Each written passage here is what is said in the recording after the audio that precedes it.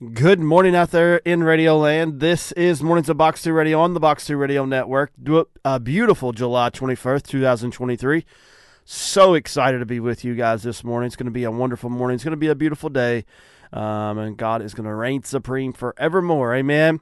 Well, we don't have a ton of announcements. I'm going to streamline through to get Mr. Bjork's science department lifted off. But July 27th, not this Thursday, but next Thursday. Yesterday was Thursday, so of course it wasn't then. Next Thursday, July 27th, is Man Up here at Bethel Fellowship. We'll begin at 6 o'clock that evening. We're going to be out back at the lake, fishing, playing, probably have a little volleyball net or something out there, cooking out, grilling out, whatever we can get done. It's going to be awesome. It's going to be an awesome night to just fellowship with other men. Men, bring your sons out that evening. We're just going to make it a great night in the presence of the Lord. And it's all that begins at 6 o'clock again next Thursday night, July 27th. And we're so excited for that. If weather does not permit us to be at the lake, we will just run inside. Even at the lake, though, we're going to have some worship, and we are going to have a testimony by Todd Mingus. So just going to be a great time for all the guys out there. VBS is continuing for Clarkson Community over there in Clarkson, Kentucky, and as well Hudson Community Church right down the road from us here over on 401. Both of those are continuing forth with their VBS. Our VBS, August 3rd, 4th, and 5th, is getting kicked off. We're decorating and doing some work already behind the scenes, and just so excited. We got a 100-foot obstacle course coming that Saturday. It's a wet, dry, inflatable. It's going to be awesome. So excited for that. An anonymous donor helped us out with that, and we want to thank them. They know who they are, and they're going to bring a lot of joy to a lot of people's life. And we're just excited for what God has done, is doing, and is about to do. For he is pouring out his Spirit on all flesh. And we are going to see the sons and daughters come home for the glory of his name. Amen. Well, we've got our trivia question number 1 for this beautiful Friday morning, July 21st. Get your name 2 times in each 2-week period for each drawing. You've got to call in, and 270-257-2689 is the number to call. Friday question number 1, sponsored by the Sicilian Bank. When Jesus was healing people, what prophet did he claim to be fulfilling? When Jesus was healing people, what prophet did he claim to be fulfilling? 270-257-2689. We will be right back here after the break on Mornings of Box 2 Radio on the Box 2 Radio Network.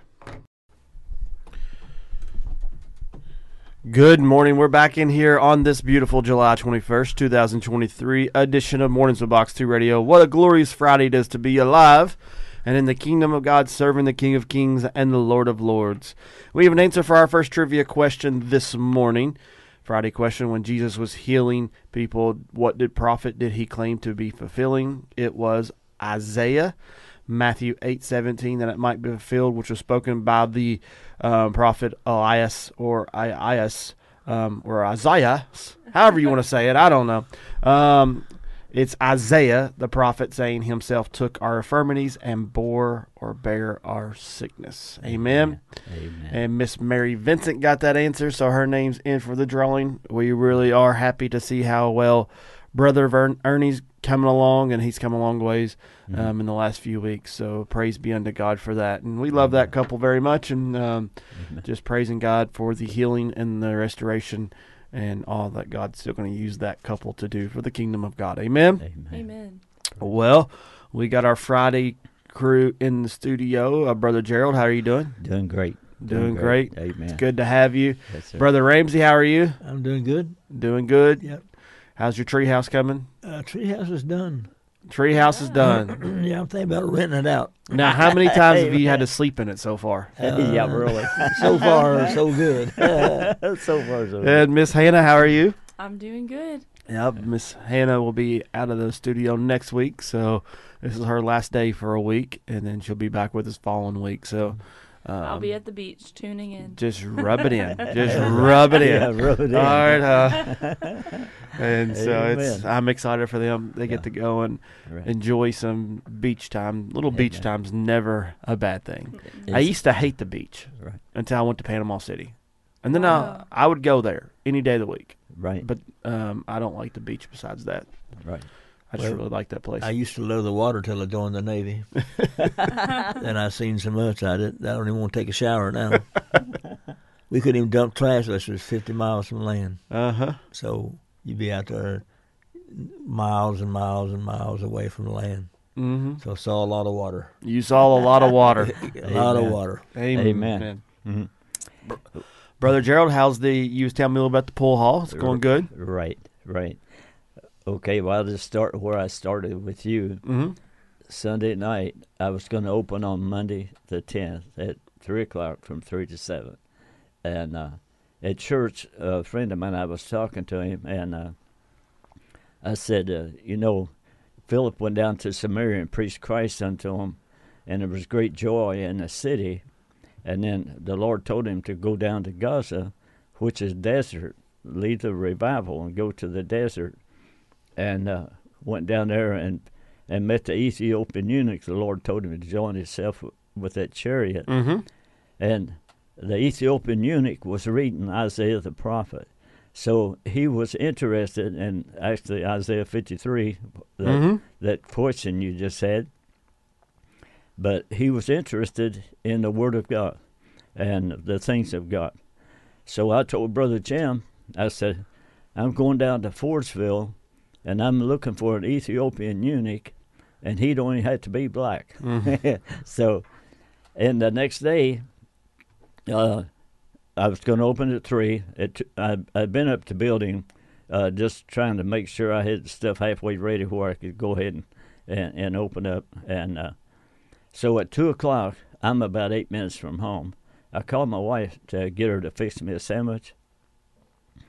Called her twice, couldn't get a hold of her. So I run home. I was going to fix them on if I had to. And she was there and fixed me a sandwich. And I got back approximately 25 till 3. Well, we have a table there in the front area that's got a glass front, and it's tinted. And we got a table there. So I sit down there, and I was going to eat my lunch and be done by 3. Of course, be ready to go. Well, while I'm sitting there, I hadn't sat there for just a few minutes and eating on my sandwich. And I seen these 2 young people walking down the street on the other side of the road. I mean, they were adult size, but you could tell they were reasonably young, Mm-hmm. So they walked down to where our building is, and then there's a driveway there, and they walk straight across and come to the door, and it's got tint on the glass, so you can't hardly see in, so you had to look kind of close. And they see me, now wait, come on in. So they come in and stood up and introduced herself and our names and everything. And I told them, well, sit down, I'm eating a sandwich trying to get ready. So they sat down, and I started sharing my testimony from a child whenever this scoliosis attacked my body when I was 5 years old, and some of the problems I went through with that. And we talked right at 3 o'clock. This other young guy had come in that had helped me work in tile some. Well, he sat down there with us while I was talking then.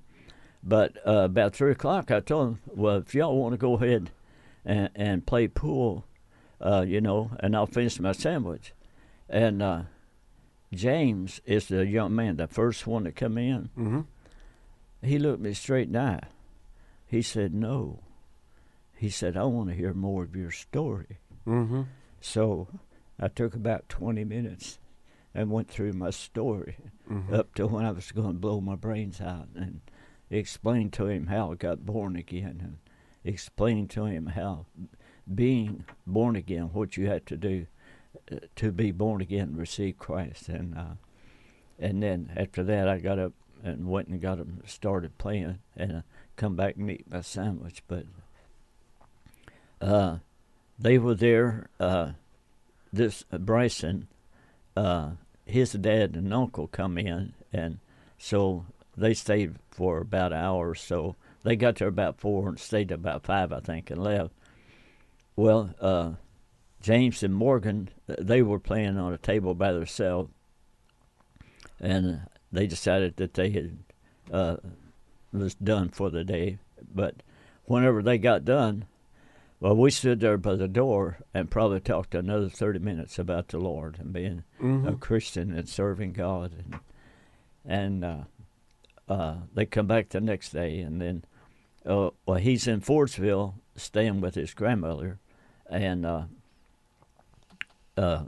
his mom was coming after him, but they come back this week, and they was there Monday and Tuesday, and so he had to go back to Owensboro, but he's supposed to be back either today, probably this evening, but in the morning I got some gutters that I need to work on my house, and James is going to help me work on my house.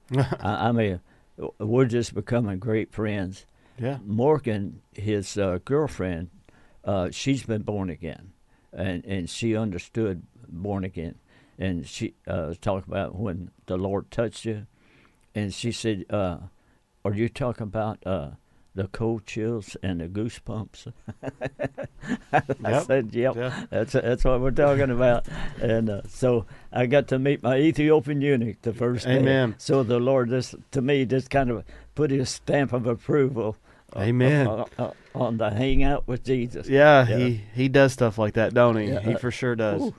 I wasn't expecting it. Ephesians 3:20, exceeding abundant above all you ask or think. Yeah, amen. I really didn't expect it the first day. Yeah. I thought it might take a while. Yeah. Man, that was good. Well, amen. Sounds like it's going great. Glad that's off and running, and I know God's going to use it in mighty ways. Seems like He already has. So praise the Lord for that. Amen. Dad joke of the day.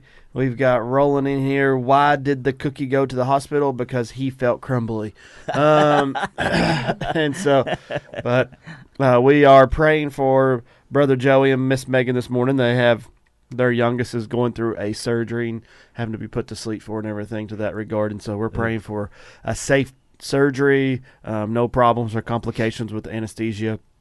And we've been praying for them last night and prayed with them, get on the phone. We gave them a prayer cloth, and we're just believing God and continuing to pray that everything's going to be good. So keep us updated, guys.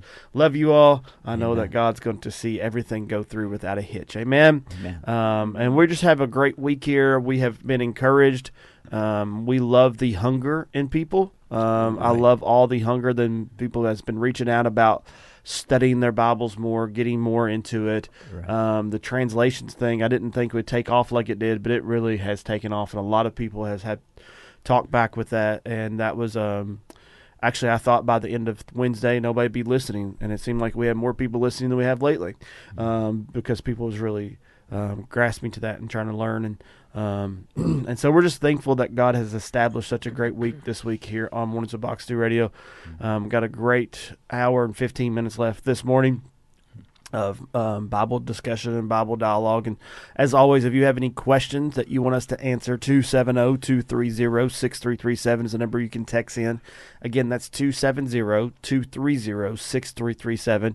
We will give our honest attempt to answer any Bible question that you may have.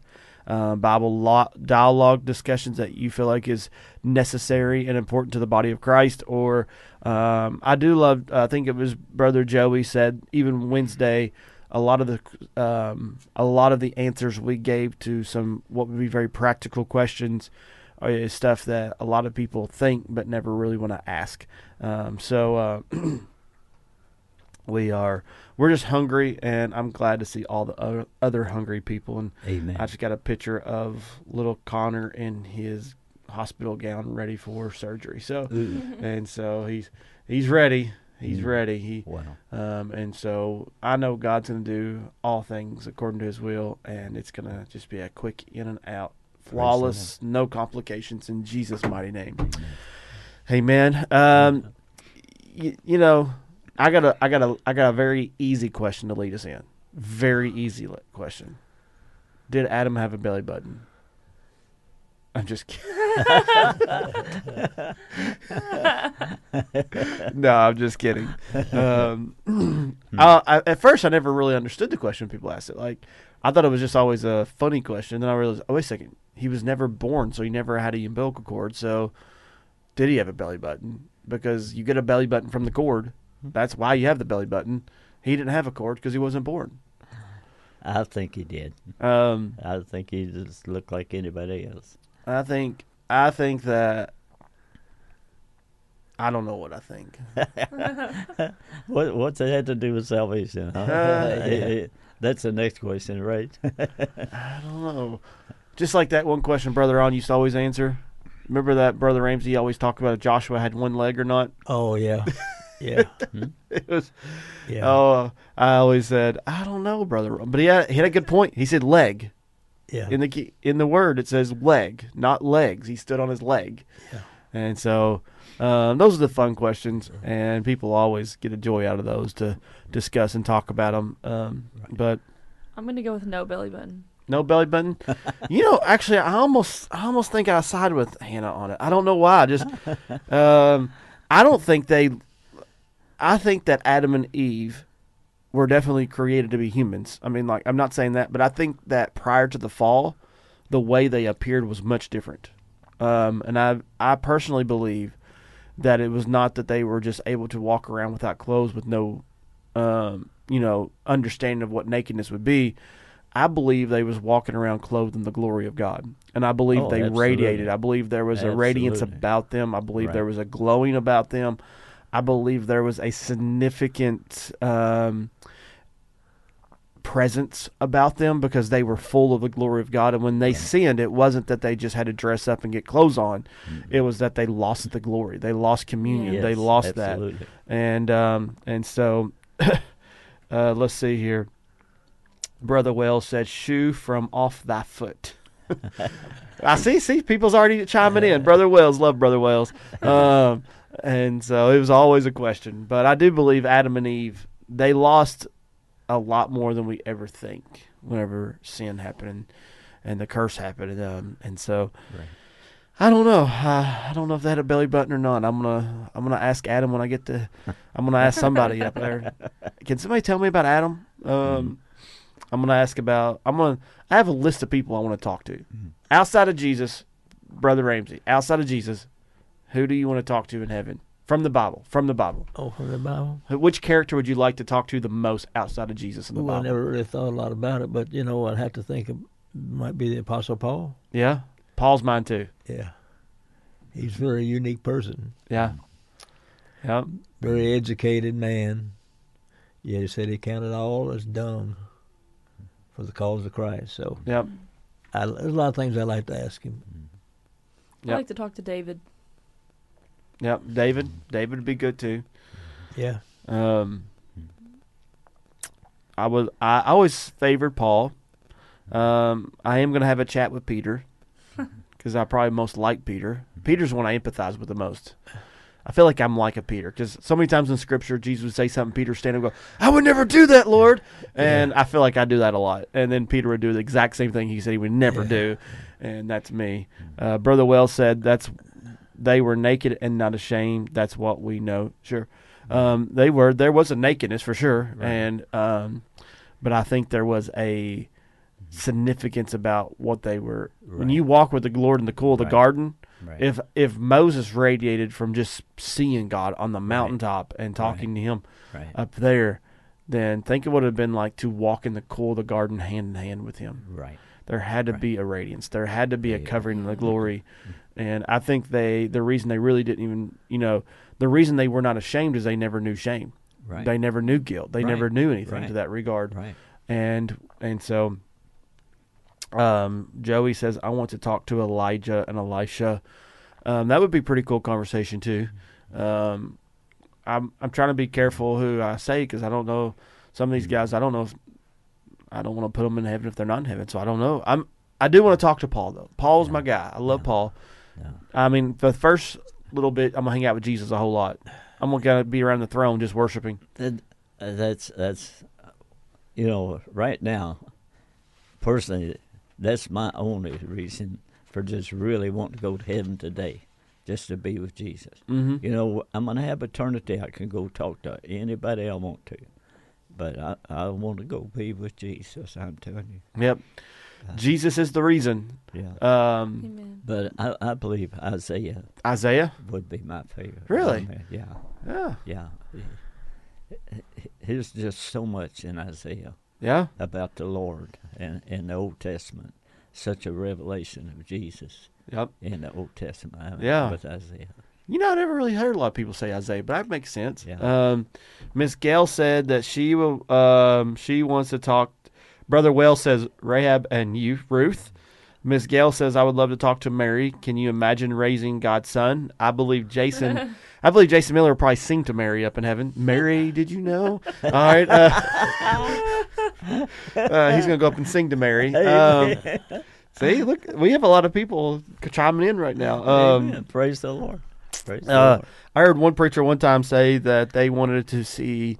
Now this wasn't me saying this was another preacher saying they wanted to meet Sarah because if she's 95 and Abraham is lying about her being his wife so that they don't get killed because of her beauty at 95. She was a sharp lady, wasn't she? Yeah. She was a knockout. There ain't no doubt about that. Brother Wells says, and when Jason sings to her, Mary will say, "Yes, I did know." Yeah, she will. Yes, I did know. Yeah, I did. Oh, I'm going to ask Jason if he'll sing to Mary in heaven. Mary, did you? I bet a lot of people's going to do that to Mary in heaven. Wherever we're on the earth, heaven, wherever we're at, when you see Mary, I wonder if it's going to pop in our head from when we was on the earth. The song, Mary, did you know? Because I would be the guy that did it. Like, I would be that one probably that would walk up to Mary in heaven. It'd be very tempting, yes. Yeah. Did you know? Yep. I mean, we know in a way she did know, but Yeah. I think she was even astounded herself when he really started this ministry. Yeah. Yeah. There's a difference in knowing it beforehand and actually seeing it take place. Exactly. Now, I would say if Jason went up to Mary, he would probably have to do, as he said on the radio at one morning, the dramatic lowness where you have to go, Mary, did you know? Like, I could just see this. I'm playing it out in my head right now. I think it's going to be amazing. I hope when it happens I get to see it. I see Jesus just laughing. Yeah. And all of heaven just laughing. Yeah. Yeah. But one person that I don't ever hear anybody say they would want to talk to in heaven that I really think would be a really cool conversation to have. And that's Noah. Noah. Because, like, look at what, Guarantee like, it. I think we just forget about him sometimes. well, I mean, like, Noah, whenever he never rained before, God tells him to build a boat. Like, I Right. would love to pick his brain and be like, Noah, was you building that boat and felt like a weirdo at times? Like, Well, you I mean, know what he did you did. feel like? Like, people mocking you, people making fun of you, and then, like, what do you, I don't know. I think that would be a really interesting conversation to have. You talk about an intimate relationship with God. He had it. There's just no question. For him to do what he did, the size of a football field, and, well, we don't know it took 100 years, but Yeah. very likely it took 100 years to build. I mean, so I'm just trying to think today how you, if you're a pastor of a church and the Lord tells you to build a boat, how you take that to your leadership team. Hey, guys, I was in prayer today, and the Lord said, let's build a boat. yeah. Well, all right, spiritual, let's build a boat. No, we're going to build a physical boat. And it's going to be out of gopher wood, Right. and it's going to be awesome because God's going to destroy the earth. Whoa. Pastor, I don't know. I love you, but maybe you're working a little too hard. Maybe you just need to take a break. I love to see how he's going to bring that to the leadership team. Yeah. Amen. Do you have to take up a building program, love fund for that kind of deal? If God told you to build a boat and you're a pastor, do you do a building program? I don't think so. I would love to hear how that pastor would word that building program. I never thought about that, but like the resources that it took Noah to build that, like Exactly. Yep. it surely had to Exactly. be supernatural to Right. get that much. Well, in Yeah. Evan Almighty, it was supernatural. Remember that movie? Did y'all ever watch that? No, I Evan didn't see Almighty? I I have didn't watched see It it. is I don't hilarious. remember, though. It is funny. Wood just keeps appearing to his house, and then animals appear to build it. It's amazing. Okay, I would want to talk to Abraham and Isaac because that walk back home, the walk back home after that took place, that had to be Dad, I very can't awkward. believe you were going to kill me. That had to be very, very awkward. Like, did he have trust issues after that, or was there just like a supernatural peace where he didn't question it? Like, I just want to know. I don't know. It had to be. I just want to know the dynamic of that walk back home. Oh, my goodness. Sounds like we have a lot of questions, but one good thing is we have a lot of time. We have a lot of time. We have a lot of time to take care of them. Praise the Lord. Peter, did you mean to go for the head or did you go for the ear? I've got to know this. Yeah. But I can see that Isaac talk like, Dad, it was really cool how that ram came out of nowhere, and I'm glad it did, but what were you thinking? Dad. Oh man. You know, in Hebrews, it says that Abraham seen him in a figure, Uh-huh. and I believe God gave him a vision with Isaac, with Esau and Jacob probably sitting on his lap. He had to see something. Hebrews said that Abraham received him in a figure. He had seen something that convinced him that absolutely his son was going to live, Yeah. that God would raise him from the dead if he had to. Yep. Yeah. I do. Whenever we go back to Genesis and the whole story, when teaching it, there is pointers to know and to kind of give you insight that Abraham foresaw he really wasn't going to have to kill Isaac. I mean, I think he was willing to, but there's a couple of scriptures that's kind of challenging there, kind of going like, well, we discussed this on Wednesday night one time. We taught it, and I think the Lord really showed Abraham that he necessarily wasn't going to have to kill, but I think he was fully ready to. It's weird how I think that. I'm an oddball in this, so. But there's a scripture in there that Well, if you me. remember, before they went on the mountain there, Abraham said to the people that was with him, he said, "Stay here, and me and the lad will return." That's one of them. Yeah. He said it. He Right. said we'll come back, but he, in his brain, I think he was fully willing to sacrifice. Yeah, If he want, I if think he, so. But whenever he says that we will return, there's another one in there too. I need to go back and make sure I word it right. But there was 2 or 3 scriptures in there where he alluded to the fact of they're returning. Right. They're going to be Right. all right. But The that's Lord the- will provide. That's why I say that God gave him a vision Uh-huh. of Isaac being an adult probably, and maybe Esau and Jacob sitting on his lap. He gave him a vision and seen him in the future. Yep. So if he had to, the Bible says that he believed that God would raise him from the dead Sure. if he had to. So. Yeah. Well, we're going to do our second trivia question of the day. We've had some lighthearted discussion, and that is completely okay because you know why? Laughter is good medicines for your heart. That's what Proverbs said. Amen. That's what the But- name Isaac means. I think. Is it laughter? I think so. I believe. Oh, Yeah. yeah. Yep. Yeah. Because Sarah laughed. I guess Sarah yeah. laughed. Yep. Yep. Right. Yeah, you're right. Blame it on Sarah. Here we go. Friday question number 2, sponsored by Higdon Land Survey, and we sure appreciate them being an underwriter and sponsor of the Box 2 Radio Network. What widow had her dead son brought back to life by Jesus? What widow had her dead son brought back to life by Jesus? 270-257-2689. We'll be right back here after the break on Mornings of Box 2 Radio on the Box 2 Radio Network. We don't have a trivia answer. Oh, Miss Gail got it right. Okay. All right. I see it now, Mariah. Sorry. Miss Gail got the answer to the trivia question correct, and that answer is the widow of Nain. What widow had her dead son brought her back to life by Jesus? So congratulations, brother, Miss Gail. Get your name in for that drawing. Awesome stuff. So excited for you to get your name in for that 2-week period. She also has a Bible question for us. Why do you think Jesus hesitated to do the miracle with wine at the wedding? Now, I'm thinking, I guess you're applying to, my time has yet not come. Why you concern me? I personally think it was not just about the kind of miracle it was. What I believe it was when Jesus was alluding to that is he was saying, what's this got to do with me? Like, I just came here. This isn't my wedding. This isn't my family's wedding. This wedding's not my responsibility. So what's this got to do with me? Because I think he uses that vocabulary. I'm not there, but I think he uses that vocabulary there. It's real close. Yeah. And I think he was basically, for me, the hesitation wasn't so much coming because he really didn't want to do a miracle or anything like that. The hesitation kind of like, what's this got to do with me? Like, and then he did say and allude to, my time has yet not come. Right. And so, but you can't really, to decipher what he's applying there, I think is more of a difficult thing because he does end up doing the miracle. And I think he does the miracle more than anything just because of Mary's faith. Right.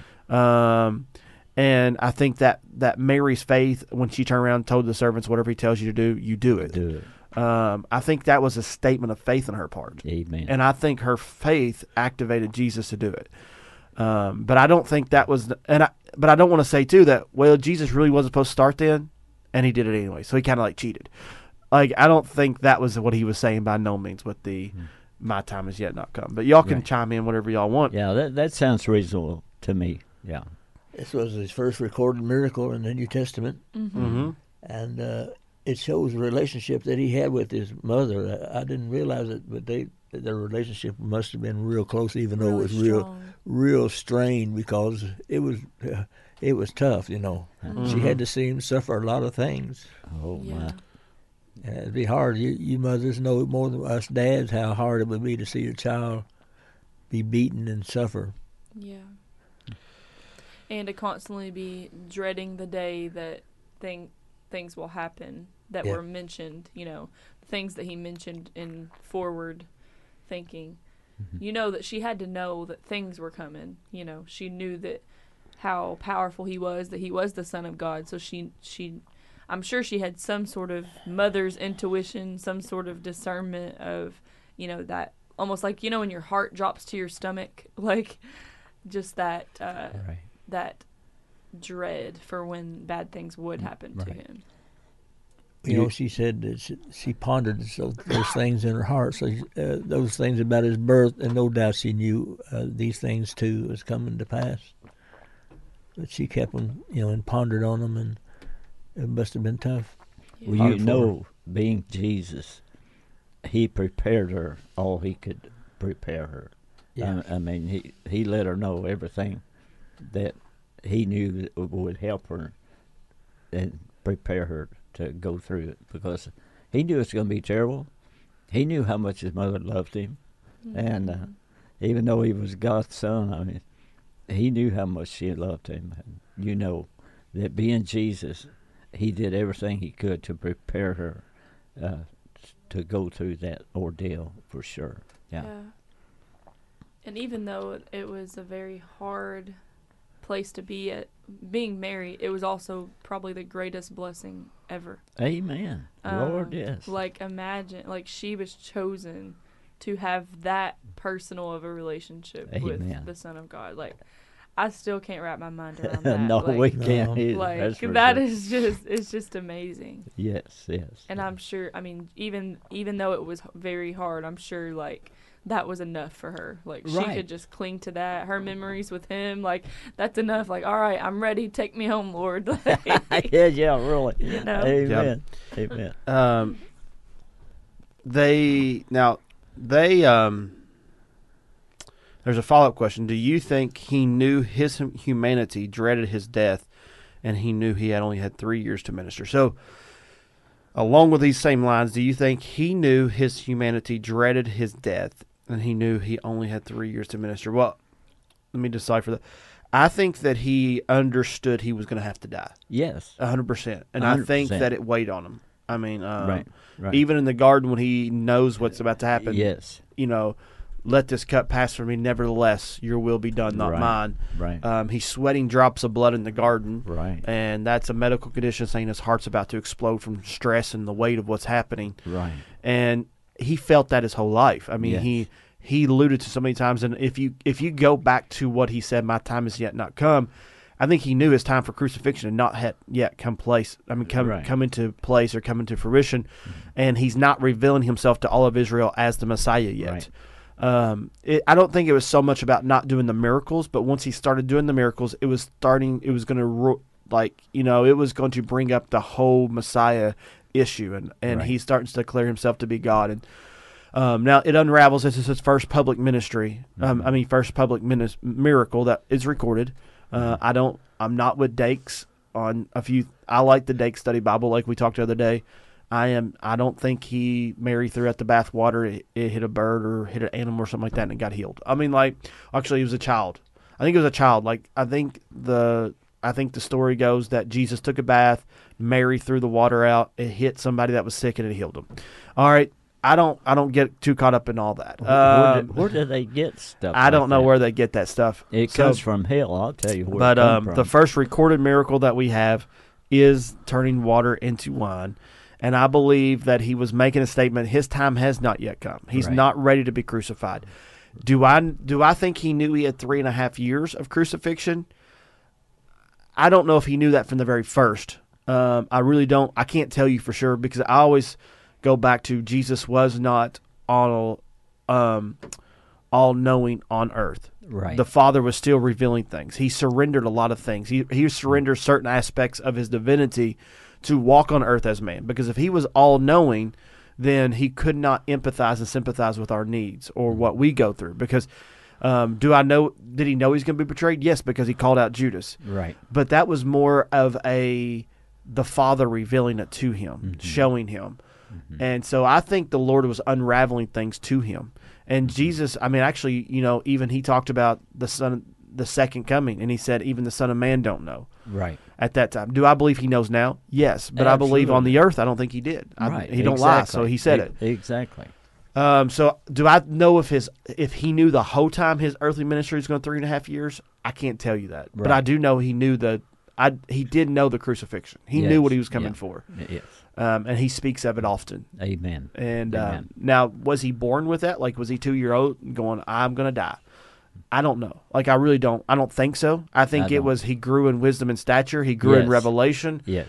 And I think as he walked, even amidst those 3.5 years, I think the path and the plan was being unraveled and revealed as he went. Yes. And Amen. I think that's why he had to get away in prayer. Amen.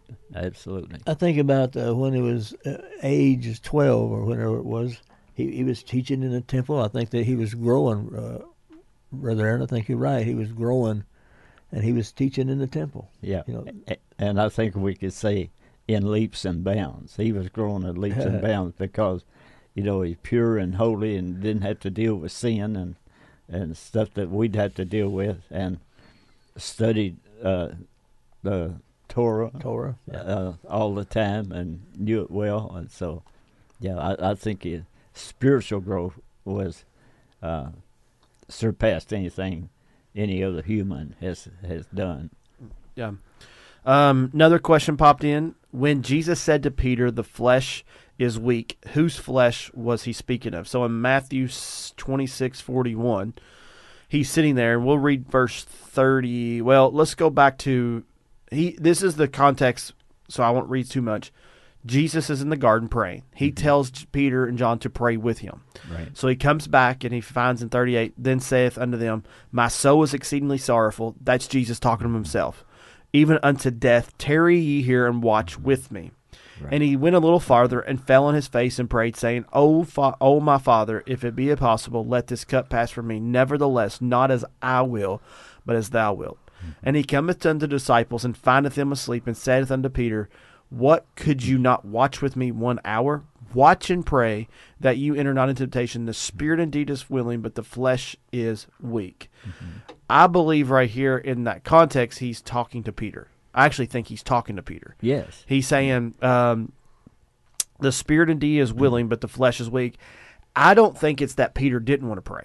Right. Or anything like that. I think Right. they were struggling. I think they were tired. But Jesus is like, look, your spirit's willing, but your flesh is weak. Like, Right. come on, let's wake up. Amen. Watching with me. Watch with me. Amen. But I do think, too, that in this regard, I do think Jesus' spirit was really willing, but I think his flesh was weak.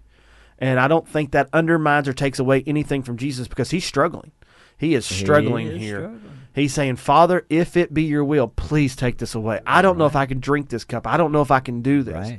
Right. And I think that we think Jesus just went through all of this with no problem. But it had to be a tremendous thing for him to walk through this. Absolutely. To the extent that history will record that his hair turned white in the midst of this. And that whenever he came back he had a hair white as wool, they think that his hair actually turned white because they said that from the medical condition that when the Bible says his blood, he was sweating drops of blood. That is when blood starts coming out of your pore, that means there's so much stress and weight going on in your body right now that your heart is medically about to explode, and in that moment, your hair will literally turn white.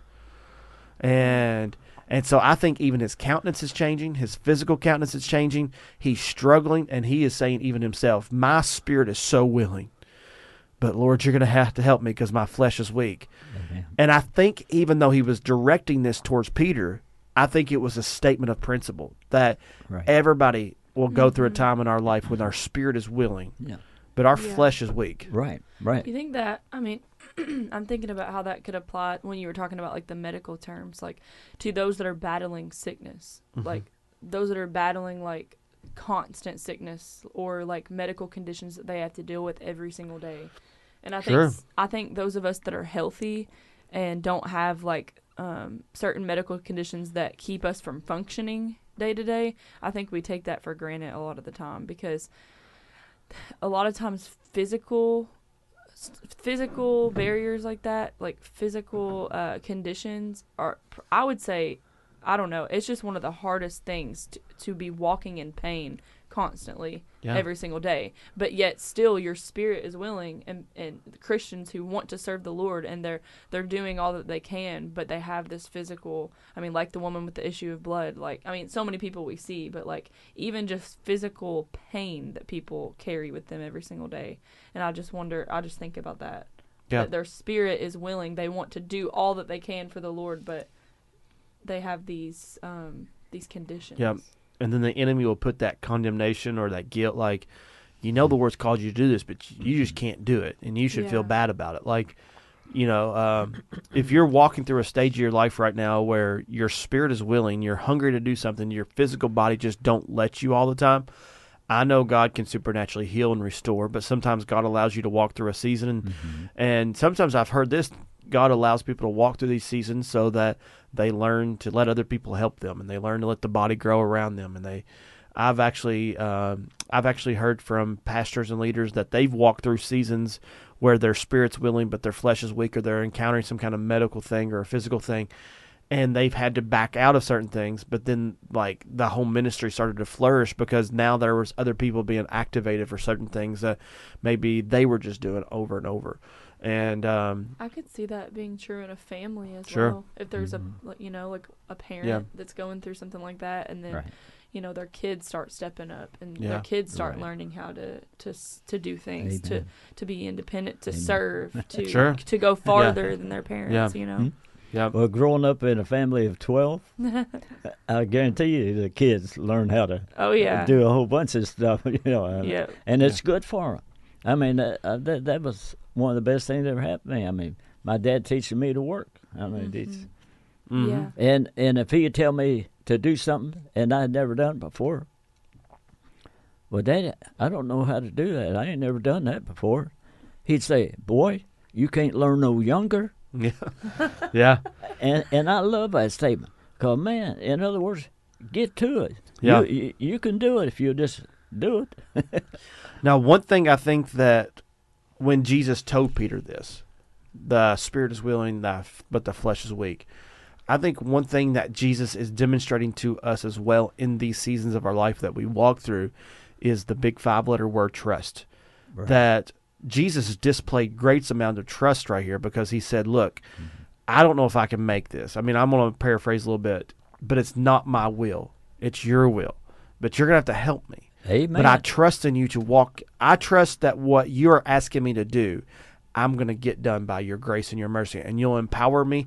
And honestly, that trust produced this faith. I mean, Jesus had faith on the earth too. Like, we've got to understand he operated as a man on the earth. Amen. He was God in the flesh, but everything he did was as man. Absolutely. As man. Absolutely. Because he had to sympathize and empathize with everything that we go through. Right. And when Jesus displayed that trust, when Jesus displayed that faith, what happened? Angels came and ministered to him. And I believe the angels had to come minister him in the garden, because if the angels didn't come and minister, I think he would have died and he wouldn't have got to the cross. You got a point there. Yeah, and so I think the trust was activated right there.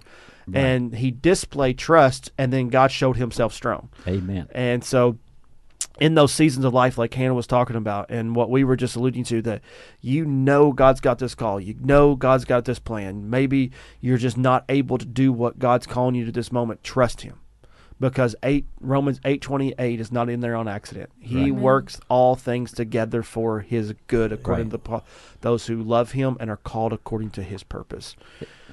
The thing about that, Sure.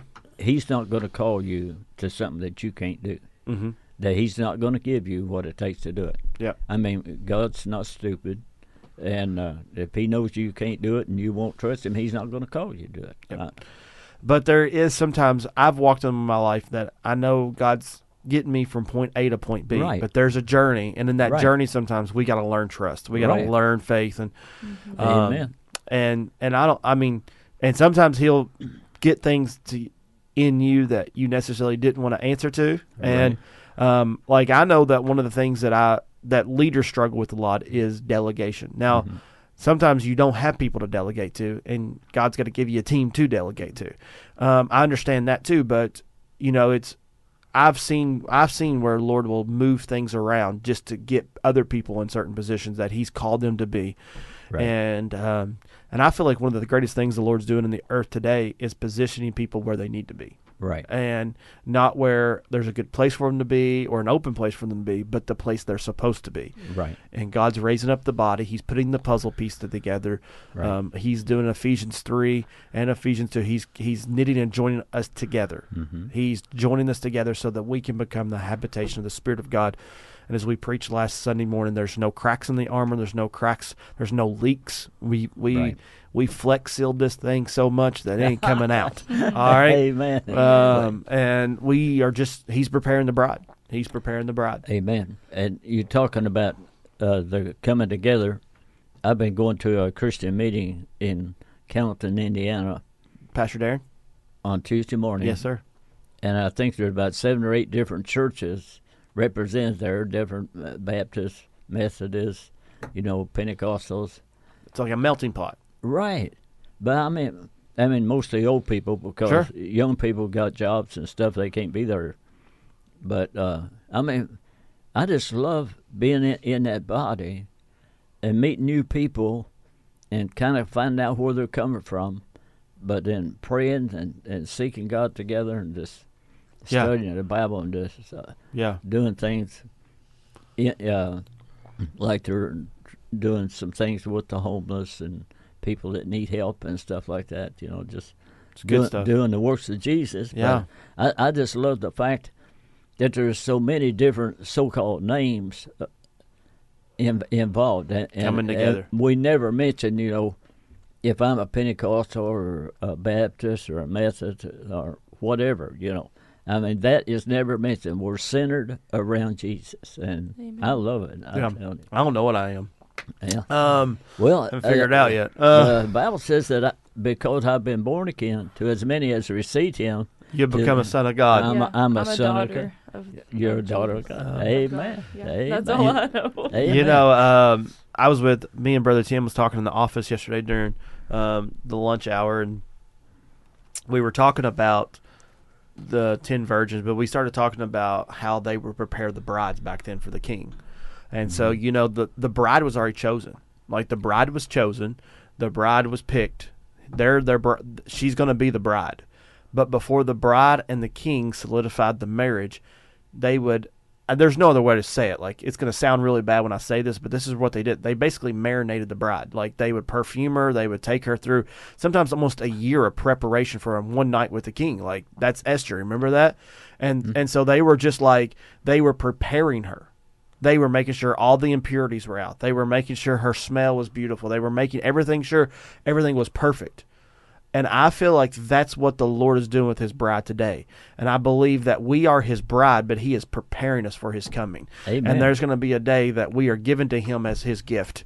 Amen. And because literally we are what's going to be handed to Him, the nation, His kingdom. Mm-hmm. And so, but the bride is going to be His, and He's going to take His bride unto Himself, and we are going to become one with Him. We're going to be with Him for eternity, and we're going to be in communion with Him. And what He's doing in the earth today, I think, is He's preparing His bride. He's marinating marinating his bride. He's getting them the perfume. He's taking away all the impurities. He's giving them the perfection, because when Jesus gets his bride, it's a holy bride. It's a right bride. It's a pure bride. It is not a adulterous bride. It is not a bride that's on the fence. It is not a bride that looks halfway decent but then has that other. It is a pure, holy bride. And I believe today what's going on for the last 2,000 years is the bride has been being purified.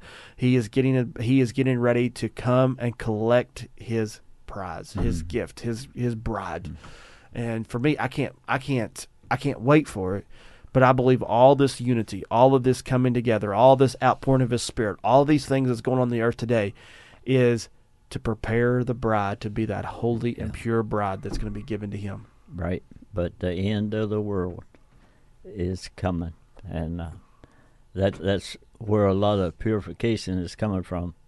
I mean, we see things coming on this earth, and we know it's getting close, and terrible things are going to happen, and we need to be prepared. But talking about being holy and wanting to smell good and be clean, isn't that us? Isn't that our heart today? I mean, we don't want no kind of old dirty sin on us at all if we can help it. We want to be clean for the Lord. Knowing that the blood's on the one that cleanses us, but we still want to be as clean and as smelly as we can be to him. Marinated. Marinate me some more, Lord. Amen. All right. Amen. That's the only word I can think of. Like, it's not a good word because it makes it feel like a steak or something. But, it just... flavor us up. Get us right. Get all the impurities right. Yes, Soak us in the perfume of your presence. Yes, let us be the sweet incense that drives up to his nostrils. Yes. Amen. Like all these things. That's our worship. Amen. Amen. So I don't know. Just we was talking about that, and we both just kind of got that revelation. Like, man, that's really what he's doing. He's marinating his bride. Right. Praise the Lord. He's getting us ready. Amen. Brother Ramsey, how do you feel about that? Do you like being marinated? I guess so. I'm learning from you guys. Yeah. It sounds good to me. As far as getting pure and clean and holy, yes. Yeah. Yes. We want it all. Yep. Well, before we go to break, little Connor is back, and he is being prepped, and he is asleep. Went to sleep just fine. So they're starting the surgery. So, Father, we just thank you for your grace. We thank you for your provision, Lord. Yes. We know that all things are going to work together for your good, that you are going to see this surgery fine. There's going to be no complications. Connor will wake up with no complications whatsoever, Father God. And we just thank you. You're guiding the surgeon's hand. Everything's going to be done just according to your will, and it'll go perfect. It'll go easy, and there will be nothing happen outside of what's supposed to happen. And we thank you for it in Jesus' mighty name. Amen. We're going to take a break. We'll be right back here after the break on Mornings of Box 2 Radio on the Box 2 Radio Network.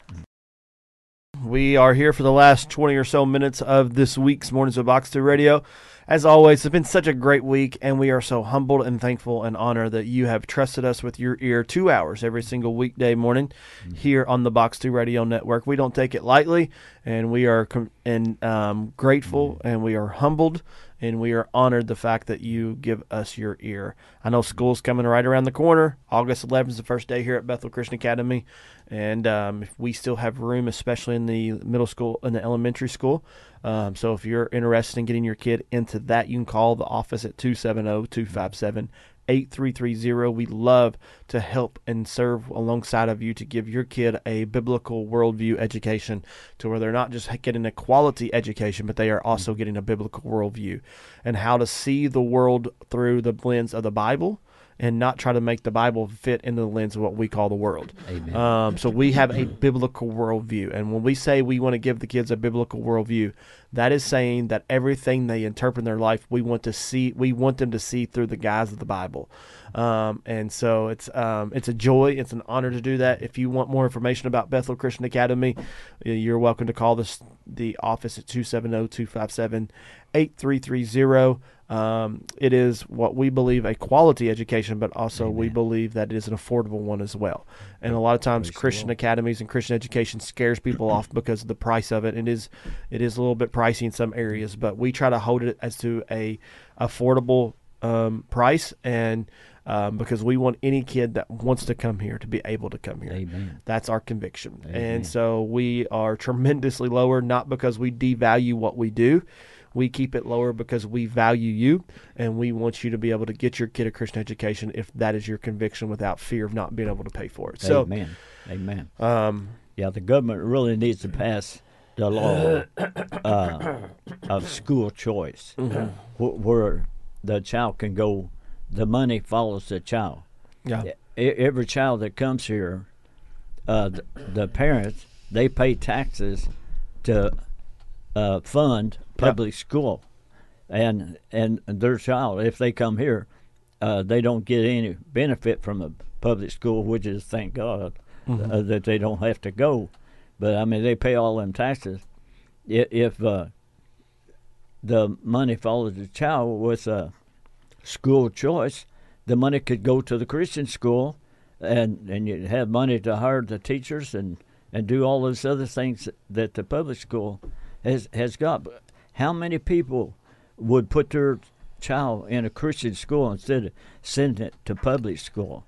I mean, where they want to teach everything in the world that they shouldn't teach. yeah. And Well, didn't George Bush try to get this passed with the vouchers for school vouchers? Yeah, they the state of Kentucky's working on it. That's all we can say. It didn't pass the state Supreme Court in the state of Kentucky, but they've not given up. So it's they're trying, and so we'll see how that happens and see how that goes. And which we take it as a great honor to serve you and to serve your kids, and really try to get a biblical worldview. And this year we are so excited. We got some more. We've worked a little bit on the spiritual aspect of chapels and Bible class. I'm really excited because this year I get to have the high schoolers every single day for about 45 minutes and teaching the New Testament. So praise the Lord. I get them every single day, and I'm Praise really the excited Lord. about that. We worked Amen. schedules out for that, and then me and Hannah's going to be splitting the age groups up on Friday, and we'll have some things in the making for that. So Amen. Praise the we're Lord. really excited what God's going to do, and we're believing God for a revival in the academy. Absolutely. And, Absolutely. That's our And so prayer. I'm just Amen. excited. I'm just Amen. really excited. We all are Oh. excited. We're stirred for this new school year. So the staff over there does a tremendous job, and Justin Hatfield helps leads the school, and we're just seeing God do amazing things. Acts And 2:17. so amen. Amen. Amen. I mean, it's going to be worldwide, brother. Amen. It's not just going to be Bethel, and it's not just going to be Fordsville. I mean, it is worldwide. Mm-hmm. In the last days, I'll pour out my spirit on all flesh. That covers everybody around the 25,000 miles of the earth. Amen. I mean, God is going to do it. The world's coming to an end, and we got to get ready. He is definitely pouring out His Spirit. He's pouring it out. He is pouring pouring it it out. out. Amen. Hannah, you got anything for us? I was thinking before we went to the break, I wonder why people don't teach and talk about the cup of wrath as much as they do the cross. Yeah. What he drank? Yeah. Yeah. Well, just that whole scene. Like, I just Yeah. feel like it's not talked about, taught about as much. Yeah. Well, I do believe this at the end of the day.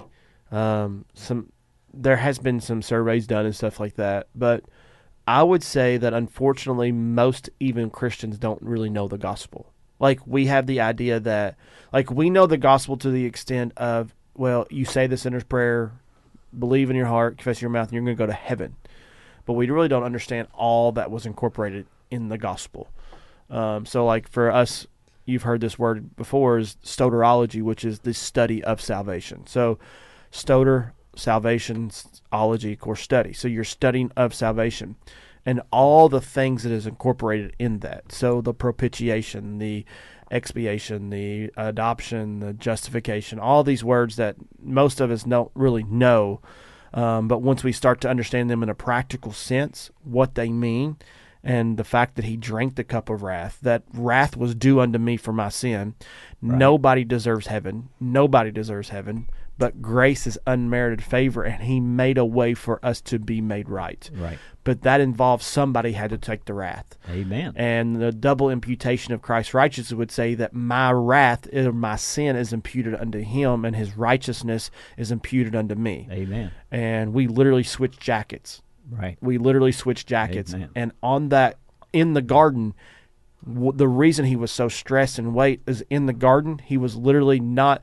1 Corinthians reminds us that he who knew no sin. So he never sinned. Right. But he became sin so that Yes. I may become the righteousness of Yes. God. Is that 2 Corinthians 5:21 or is it verse 20? Yes, it's 2 Corinthians 5:21.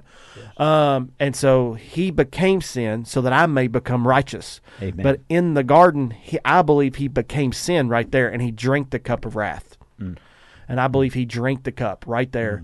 And I believe that's the point. weightiness of it. And I believe in that moment, the weight and the stress that he had was me. It was my sin. It was him drinking my sin Amen. and becoming sin so that he could take it to the cross and kill it forevermore. It's a beautiful picture of the gospel. Hallelujah. And Hallelujah. it should get us fired up when we really understand what he did. Yeah. Yeah, and if people looked at that, how could they ever think that baptism could save somebody or something? And do I think baptism is important? I really do. You know, if I've been born again, I need to be baptized and let the world know that, yes, I've given my life to Christ and I'm going to serve him. I mean, I need to do that just for them to make the statement that, yes, I'm a child of God and I'm going to live for him.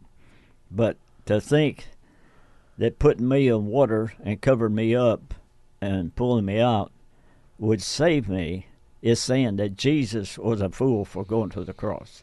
I mean, it's a horrible thought for anybody to me to even think like that.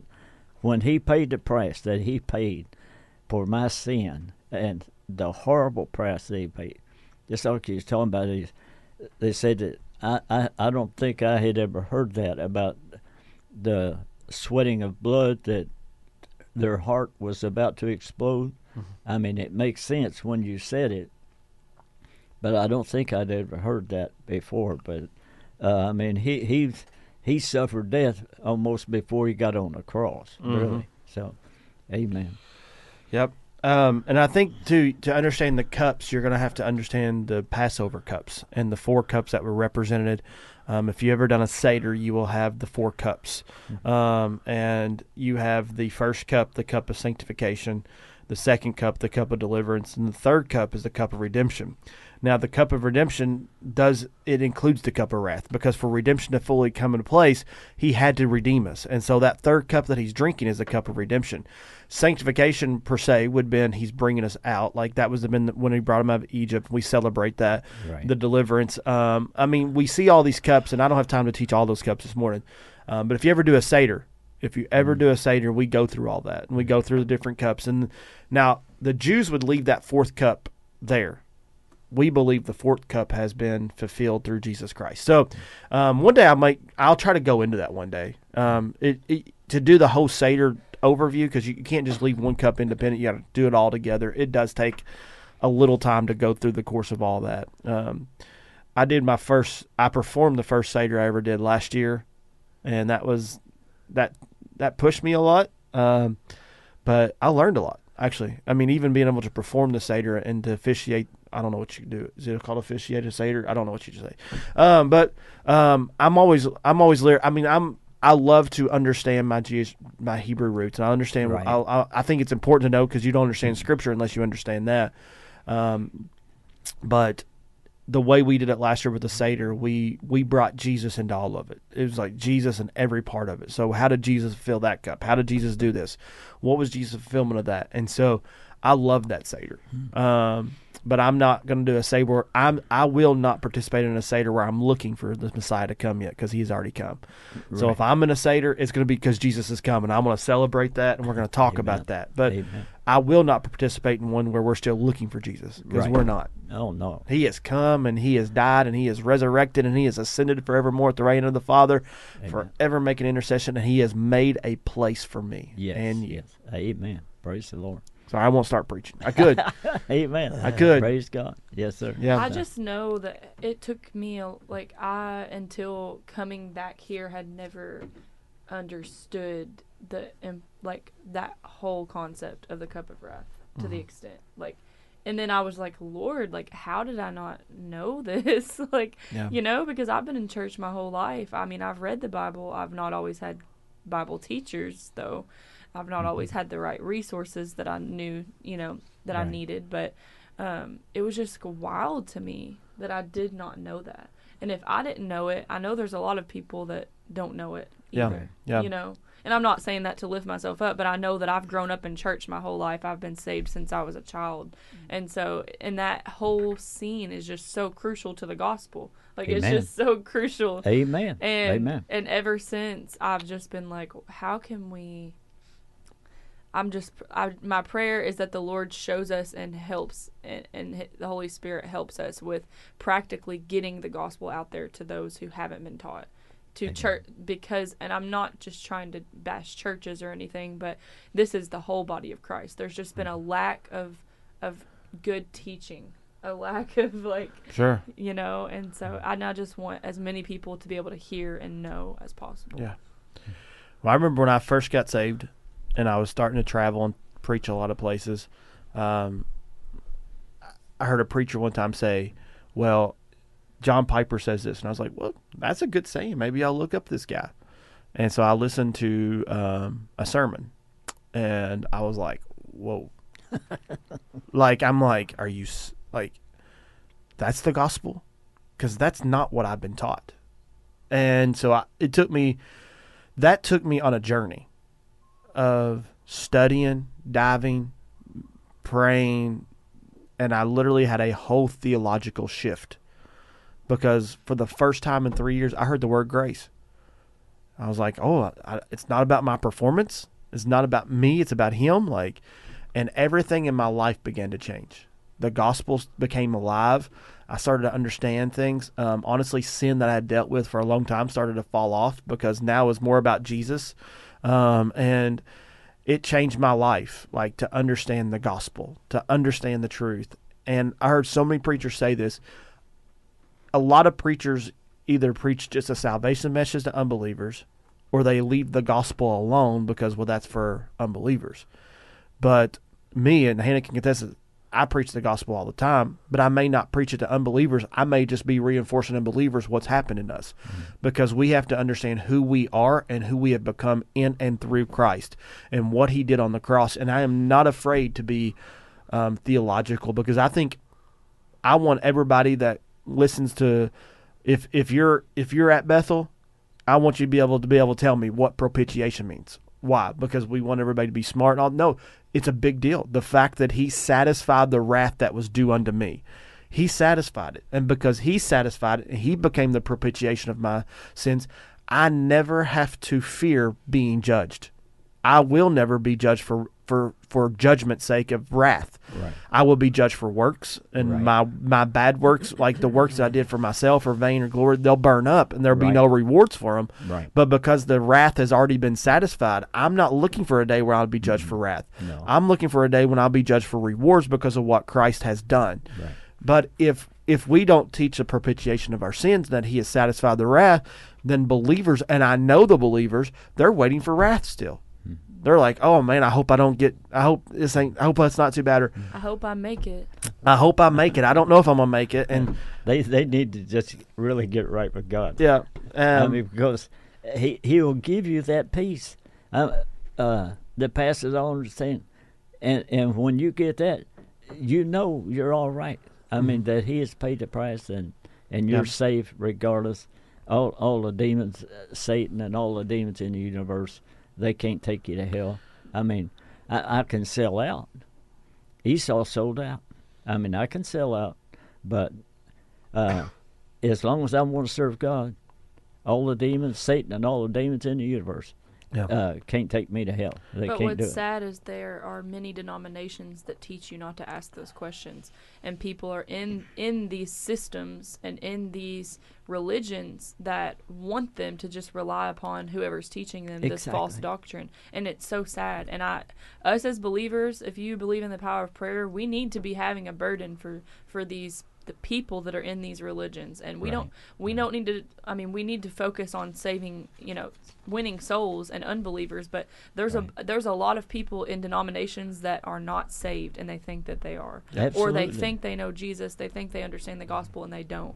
And my heart does go out to them, because it's sad that they're being deceived. Deception. So we just need to remember those who are under deception right now. Yes, Mm-hmm. We see in Revelation a picture of Jesus where he has the eyes of fire, and we read over in 1 Corinthians chapter 3 or 2 or 3, it talks about our works being judged. We're not at the great white throne judgment, we're at the judgment seat of Christ. Yep. Do you think that Jesus' eyes just looking upon you would pass the judgment? What do you think about that? I think whenever he comes with the eyes of fire in Revelation, he's coming with judgment. Yes. I believe so. The first time Jesus came, he came as a lamb to lay down his life. The Right. second time, he's coming as a lion to roar. Mm-hmm. And I think he's coming with a ferociousness, and I think he's coming with a judgment. But I think the fire of God can either pierce your heart or destroy your heart. And I believe that when he looks at us as believers, our hearts will melt in his hand. But as if he looks at you as an unbeliever, I believe you're, you know what I'm saying? I think it's really just what side of the fence you're on. That's my interpretation. But I do understand what you're saying. Like, his gaze must be piercing. And if we're right with him and we're walking with him in communion, I think that gaze would be intimate, and it would be compelling, and it's going to be melting. Yes.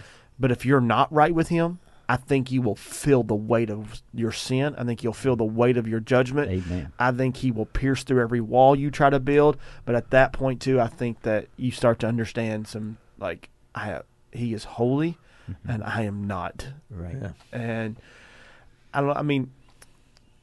think his eyes are going to be piercing. But again, I think it's going to be dependent on how you're going to be pierced. Right. I don't know if that makes sense or not. It's hard. Yeah. I never really thought about that question. I'm just going right off the top of what I can respond. That's It's a good question. Yeah. I have to meditate on it a little bit more. What was that? Can you say that question again so I can write it down? Oh, I don't know if I can or not. I just think about Jesus. His eyes are like fire, and when he looks upon us in the 1 Corinthians, it's either chapter 2 or chapter 3. Will be judged. I wonder if it will be if we look upon him, he looks at us. Is that or what the judgment will be there, or is it different? And Aaron gives some good thoughts on that. So. Yeah, I don't really know how the judgment's going to happen. Yeah, but I really don't believe that the judgment seat of Christ is going to be with fire that would burn us up. Well, it talks about our works being burned. Yeah, they'll be burned. Wood, hay, stubble. Right. Those things will be burned. Yeah. A lot of people talk like there's that the Lord's just going to walk through every situation and show everybody everything you do in judgment. See, here's the thing for me. If the Bible says that my sin is thrown into the sea of forgetfulness, and it's as far as the east is from the west, yes. I don't believe he's bringing up my sin again. It's not coming back It's up. gone. It's gone. Yeah, it's it's done. not It's coming been back forgiven. It's under the blood. It is forgotten. Amen. It is, and so Amen. it would almost be a lie to say that my sin's as far as the east from the west if he's going to bring it up still. Right. So I don't think it's our sin. I think he's going to walk through things we did in our life that we perceived as good, things we thought we were doing for him, and he's going to reveal some things we did for him and some things we did for vainglory. Right. But what And about so- after salvation, when we have knowledge of, we're running out of time, but when we have knowledge and we are disobedient in certain times. Like, that's what I think of, that because we will be held accountable for certain things. We will be accountable for what we say and how we say it, like idle words and stuff like that. Right. Gosh, we're out of time. Oh, well. How can I do this? And I don't know if we can do this in 3 minutes because we're going to have to, it's a bigger picture. Like, I think we have to understand the full gospel, the full judgment, and how it's going to play out. Because, again, we are going to be held, there is a level of accountability. Like, there's a great accountability for teachers. All right? So, yes, there's going to be that. But I think we have to be careful from the standpoint of thinking it's for judgment of our sin. Because our sin is forgiven. Even after the sin, after we have been born again, our sin is still being forgiven. Our sin is still being forgotten. And so I think when we go back to the accountability sake, and I'm trying to hurry. I wish I could unpack this so much more. Mm-hmm. I think the accountability sake is how we use the time that God give us to serve him. Yeah. Well, let me ask you one question right Okay.